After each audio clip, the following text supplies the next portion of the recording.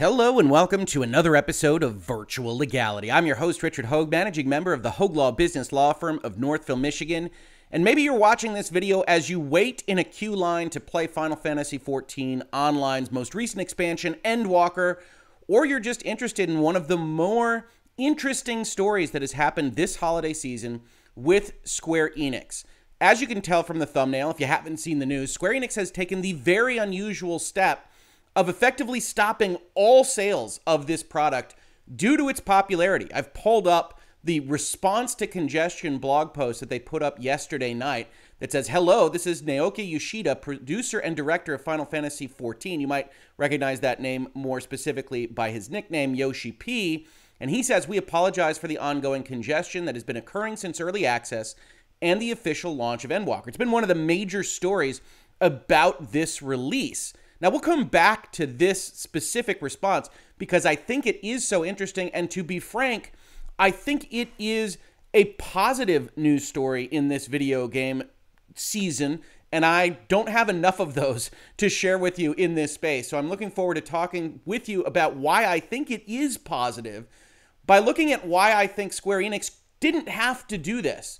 So I got a tweet yesterday afternoon from Ginger Prime. Got a question for the awesome Hogue Law. He's trying to gild the lily already.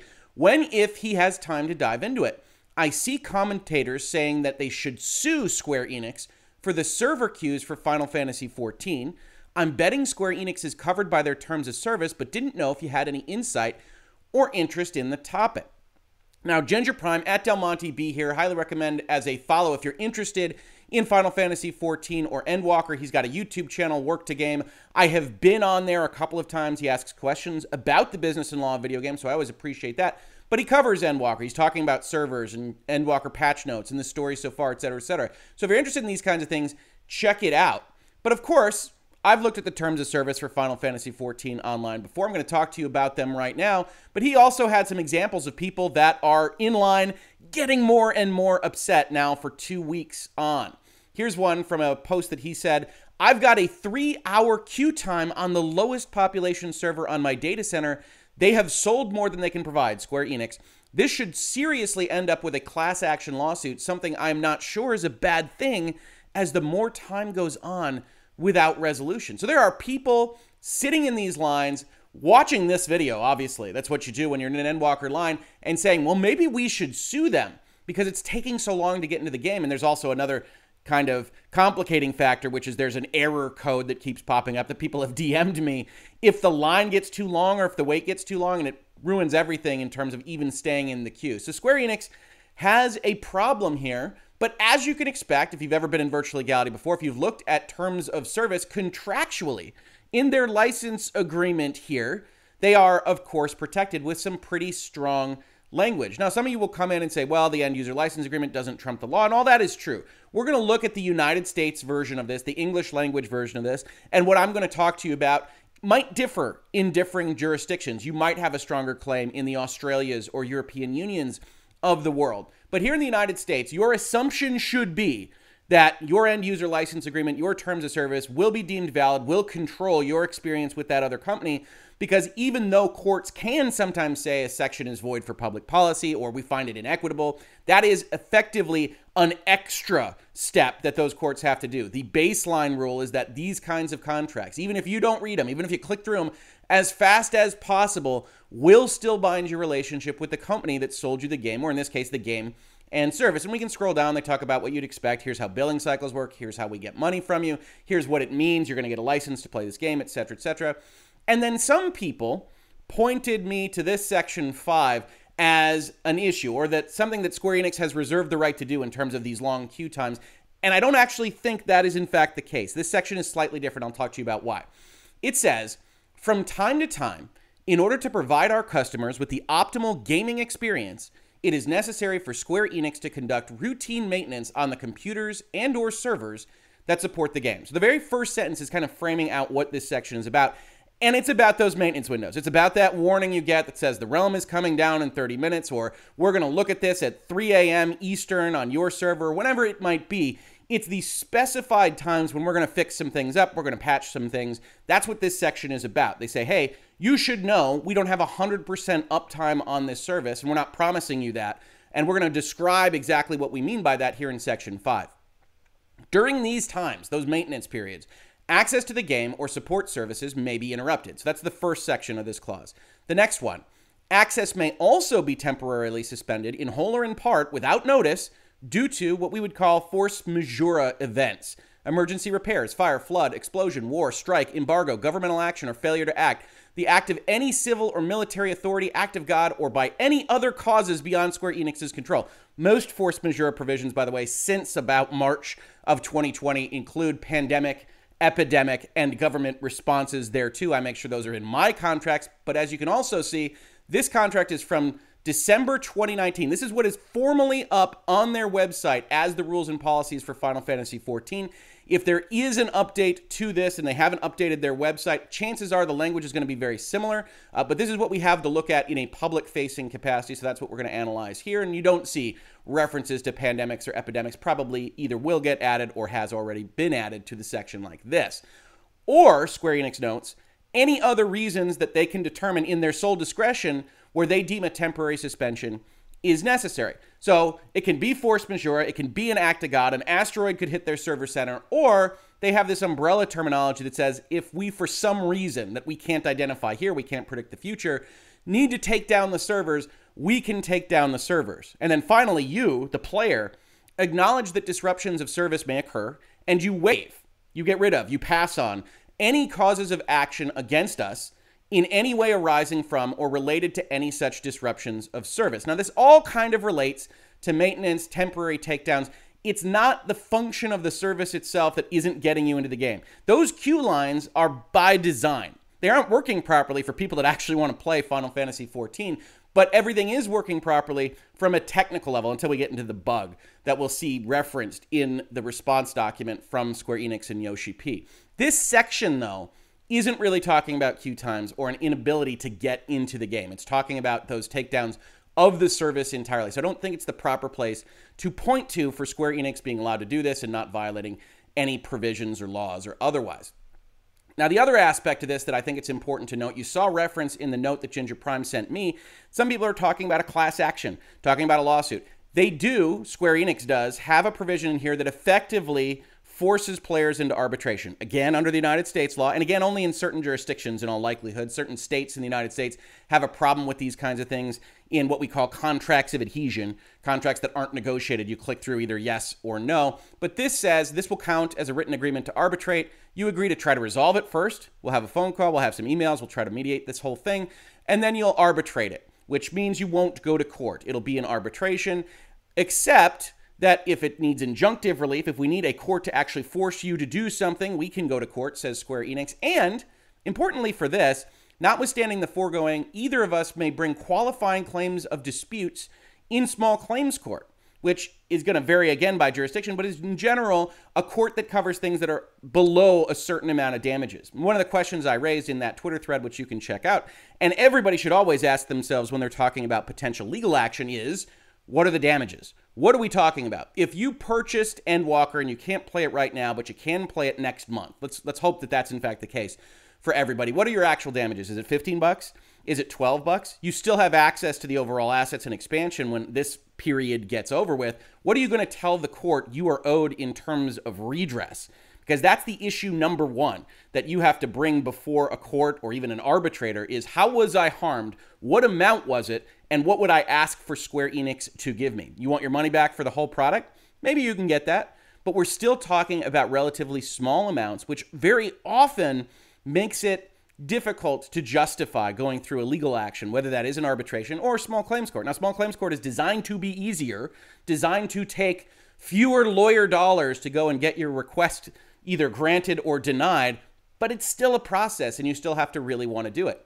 10.7 is a bigger problem for what we were just talking about. Disputes will be arbitrated only on an individual basis and will not be consolidated with any other arbitration or other proceeding that involves any claim or controversy of any other party. You see it referenced here in headline terms, no class actions. We want to do this individually. We want to do it through arbitration. Now, you might also have seen, maybe even in virtual legality, that doing this in California and making it so that individual arbitrations are required can get these companies into trouble in very specific ways in terms of having to pay for the arbitrator and the fees associated with that arbitration. So you might be thinking in that direction. But again, you'd still have to get everybody on board for what is hopefully a temporary situation. So even if this kind of matures into a more long-form situation, you might have that avenue available to you. I think it is still a little bit early. It's not quite ripe, we might hear a court say, to bring these kinds of actions against Square Enix right now, certainly on a class basis, even though you might want to try to do it. Now, note there's the rest of this section here in 10.7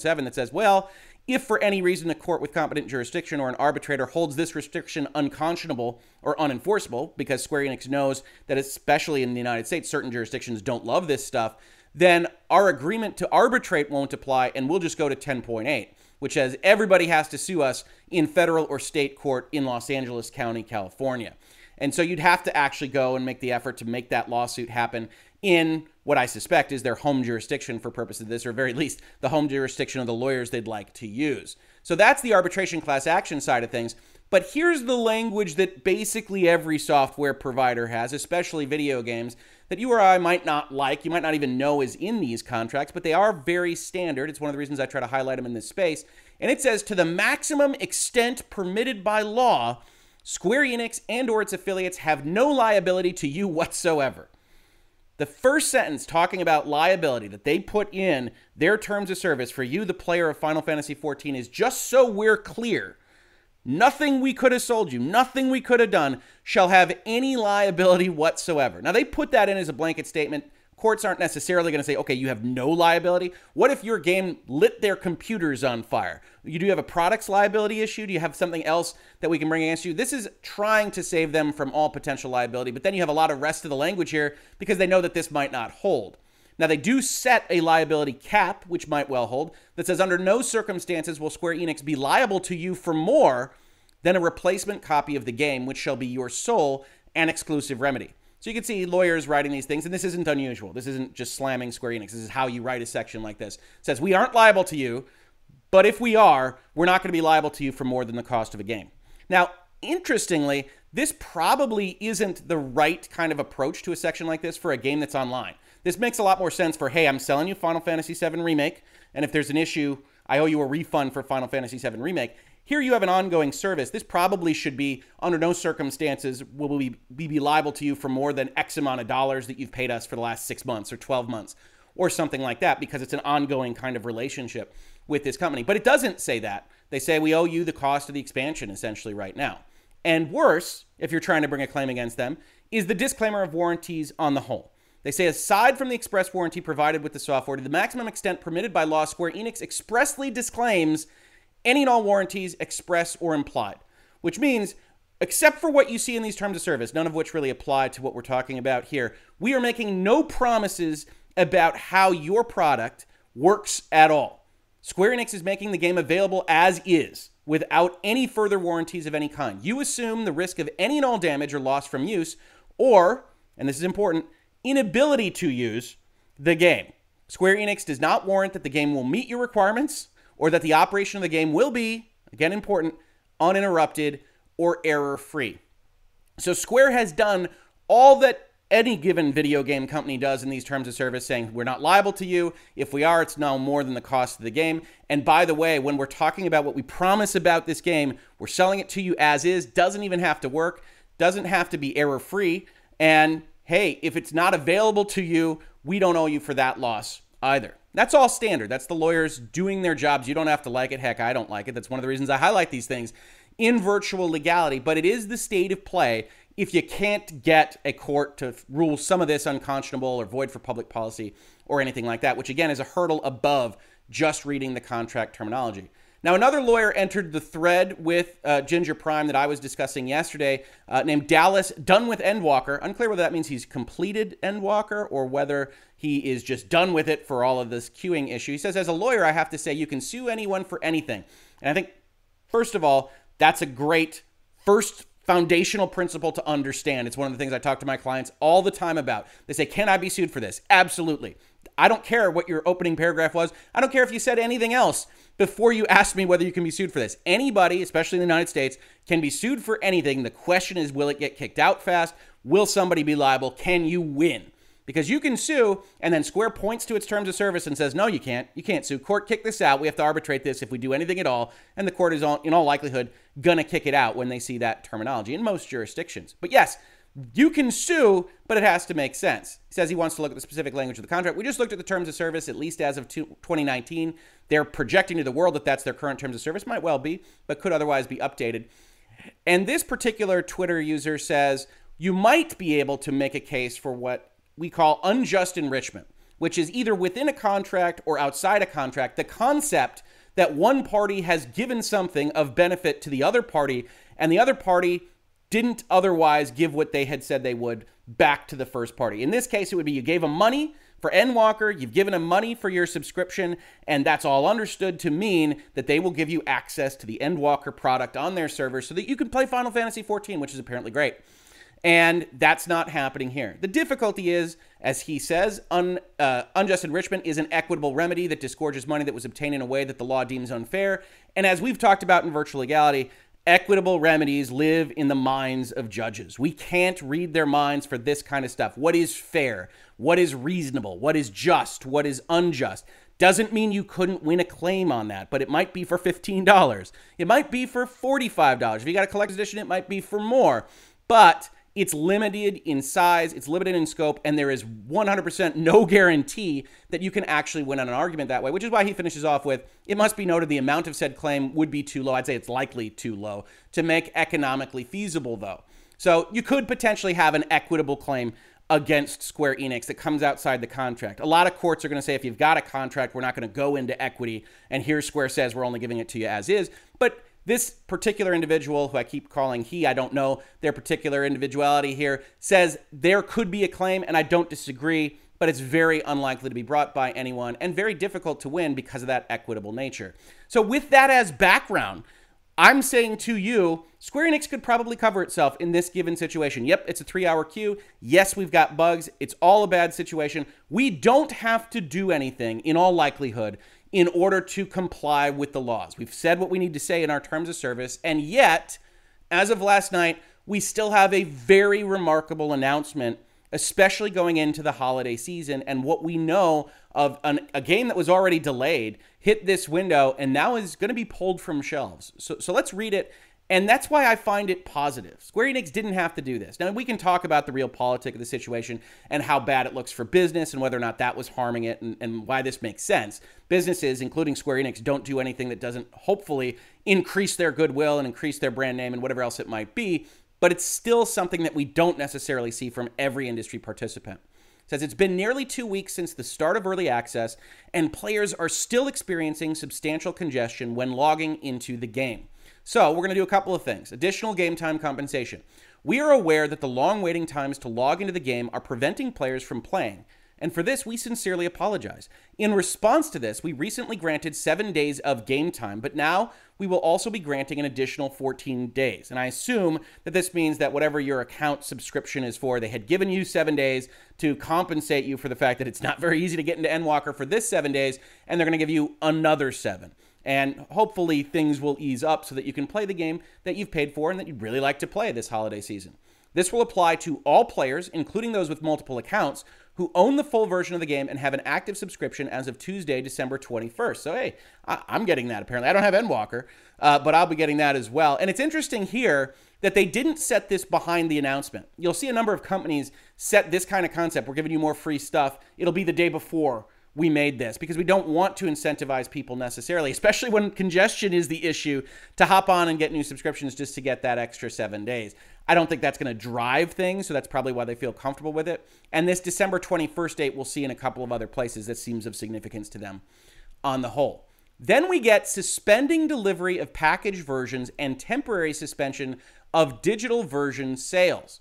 Players are currently experiencing extremely long wait times due to the dense concentration of play hours, which far exceed our server capacity, especially during the peak times. And so we have decided to temporarily suspend the sale and delivery of Final Fantasy XIV Starter Edition and Complete Edition. Additionally, although those with an active subscription are prioritized to log in over free players, free trial players are unable to log in outside of late night and early morning hours, and so we will also temporarily suspend new registrations for the free trial. So what he's saying here is we've already prioritized people that are paying us. That's kind of part of the deal. But even then, the free trial is kind of illusory because those people can't get on ever. So we're not going to allow them to register and have a bad experience. Which again, we're talking about goodwill and customer service on the experiential level because we don't want them to have that as their first taste of Final Fantasy XIV. But they've decided to suspend their physical deliveries.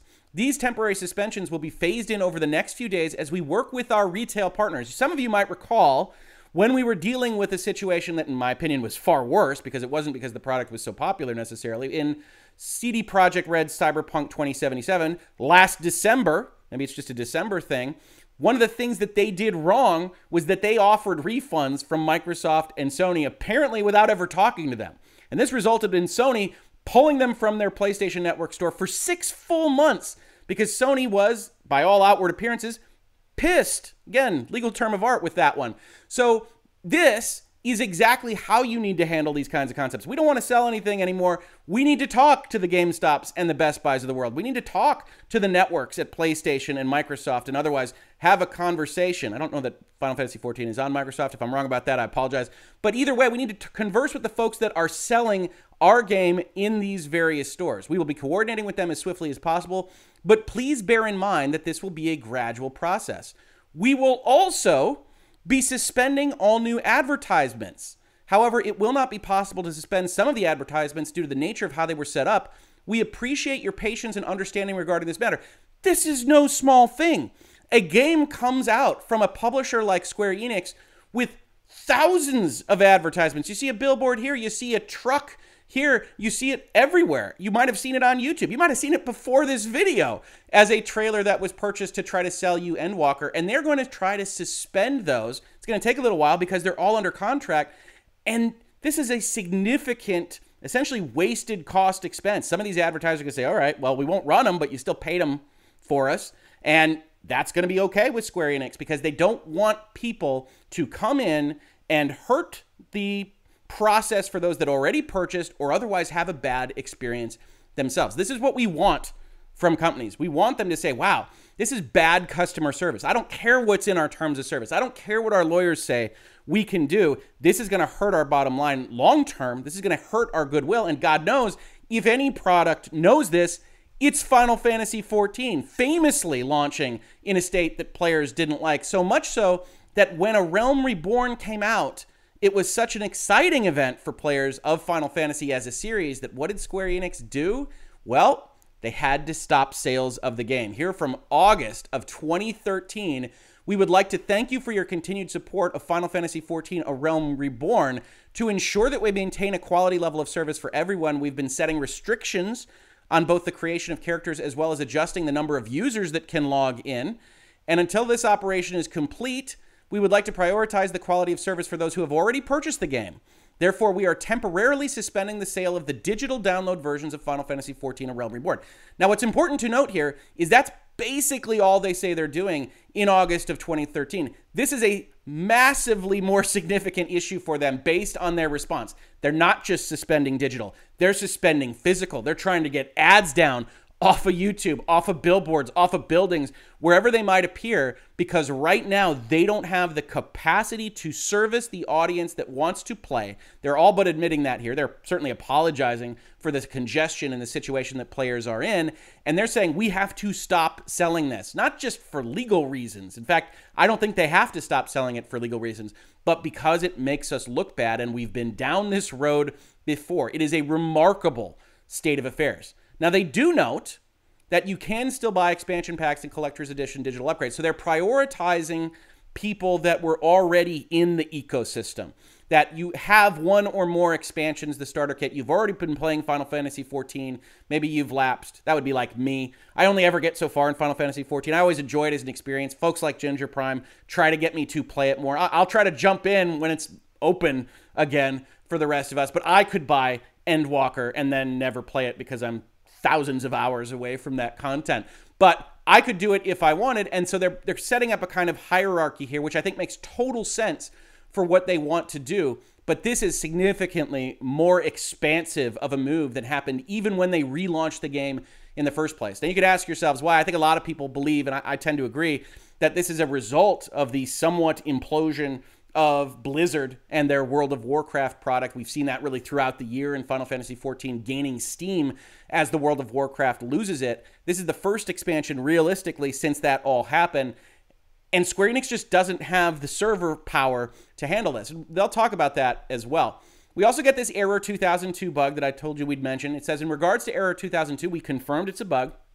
This bug was part of a login-related program created back in Final Fantasy XIV version 1.0. That's a long time for a bug to survive. But apparently Final Fantasy XIV hasn't gotten into this situation where they've had these long lines and this thing has triggered since the original launch of the game. That tells you what kind of congestion they're dealing with right now.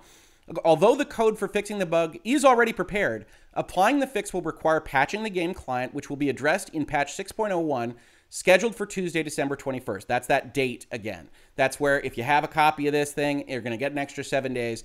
As this issue occurs while waiting in the queue for a very long time, we considered releasing the patch ahead of schedule, but in the end, decided to include it in our patch 6.01, as there is already a lot of new code in the pipeline for the patch, and interrupting the process of verifying them may lead to other bugs. That's the kind of pro-con weight decision that you have when you're doing one of these kinds of things. They don't want it to go through another verification process. And yes, you can definitely trip new bugs if you don't handle it the way you've otherwise been handling things. I could certainly understand folks getting upset with this part, but I think at least this language suggests that they did try to weigh the consequences and decided on this after weighing those consequences. In upcoming patch schedule, they want to assure people, folks who are worried that there's a significant patch coming in early January. They say, regarding this, as long as there are no major issues, we plan to release the patch as scheduled. We understand that there are concerns about world first races and first week progression during that period of time, right? There's a certain cachet in doing something first in an online experience, and nobody knows when whole teams or otherwise just you individually will be able to get into this game when that patch drops. But they say the patch is important enough. It will add a number of new elements, such as the addition of a new Allegan tombstone. Sounds important. New crafting recipes, as well as the new treasure hunt dungeon, the Excitotron 6000, to which I had to highlight that and say, never change Final Fantasy. It's one of my favorite series on Earth. I just haven't been able to get too far on Final Fantasy XIV. In addition, they say, look, we've been trying to add servers. One of the complaints you might have about all this is we should have been ready for this. But one, nobody could have been ready for World of Warcraft to just start shedding users all over the place. And two, as you'll hear on Twitter or social media, whenever anybody complains about anything, there's a pandemic. They say, we have been working towards building a new logical data center and adding new worlds. However, due to the effects of the COVID-19 pandemic, we have not been able to make any additions due to suspension of semiconductor production at manufacturing factories, decrease in production quantities, and shortage of raw materials. And I don't know how legitimate that is. I can tell you that a lot of companies, including some of my clients, are dealing with issues that sound a whole lot like this. So they haven't been able to get their servers changed as they have wanted to. And in fact, you see July 2021, that's when the great shift was happening over this last summer. That's when they knew they needed more power, but it's a little late in the day when, hey, you can't find a PlayStation 5, you can't find an Xbox Series X. Everybody is fighting over this limited production capacity and these resources. They say, look, our servers are difficult to make. They need a lot of requirements in order to run this game, and we just can't get them up in time. Now, they do say, in line with this, the server and infrastructure teams are working together to plan for new additions, and we hope to be able to provide some sort of roadmap by the end of January 2022, which I think is probably going to be disappointing for some folks who might have hoped for some increase in this capacity by at least then. Square hopes to get a roadmap out to you by January 2022. One hopes that it is more in existence than the roadmap they had planned for me and Final Fantasy XVI. Still love you, Square Enix, but you promised me something in 2021, and I can't help but think you're lying now on December 16th. Finishing off, they say, hey, there were folks that were saying all of this is related to the fact we can't get our payments in through the system. Square says, nah. We found that the accounts involved are being accessed from the same environment as those that are used by a group of people who are believed to be providing suspicious services. Their answer to their people here is, no, those are gold sellers. Those are folks that otherwise have done things we're deliberately blocking. So don't put that in with 2002. Don't put that in with queue times. We'll try to get more servers. We're sorry it's taking so long, but it's 2019. There is, in fact, a pandemic on, which, as I said, I think reflects a very positive story. A game company that looks at this and says, we can't give you the customer experience we want to give you if we continue going this route, even though we've committed funds to advertising, even though we've committed funds to shipping those physical games wherever they might be shipped, which, as we know, in 2021 is a difficult proposition in and of itself. So now we look at Square Enix and say, okay, we can understand. No, I don't think they're going to get sued. No, I don't think you're going to bring an equitable claim. No, I don't think you're going to bring a class action. No, I don't think Square Enix was under threat of those things when they made this announcement. And yet, 10 days before Christmas, Square Enix said, let's pull all our ads. Let's not sell this anymore. Let's try to service the people that are currently in the game. And let's try to get more servers sometime in 2022. If you got this far, if you enjoy the value we provide in Virtual Legality, talking about the business and law and structure of pop culture like video games, like Final Fantasy, and more, please consider supporting the channel. We are Patreon supported. We otherwise have ways to support the channel listed below. Otherwise, if you just subscribe, tell your friends, tell them while they're waiting in their queue that this is just a great video to pass the time by. Melt that time away with Virtual Legality. Every little bit helps. Now, if you caught this on YouTube, thank you so much for watching. And if you listen to it as a podcast, thank you so much for listening. And I will catch you on the very next episode of Virtual Legality. Virtual Legality is a YouTube video series with audio podcast versions presented as commentary and for education and entertainment purposes only. It does not constitute legal advice and does not create an attorney-client relationship. If you have legal questions about the topics discussed, please consult your own legal counsel.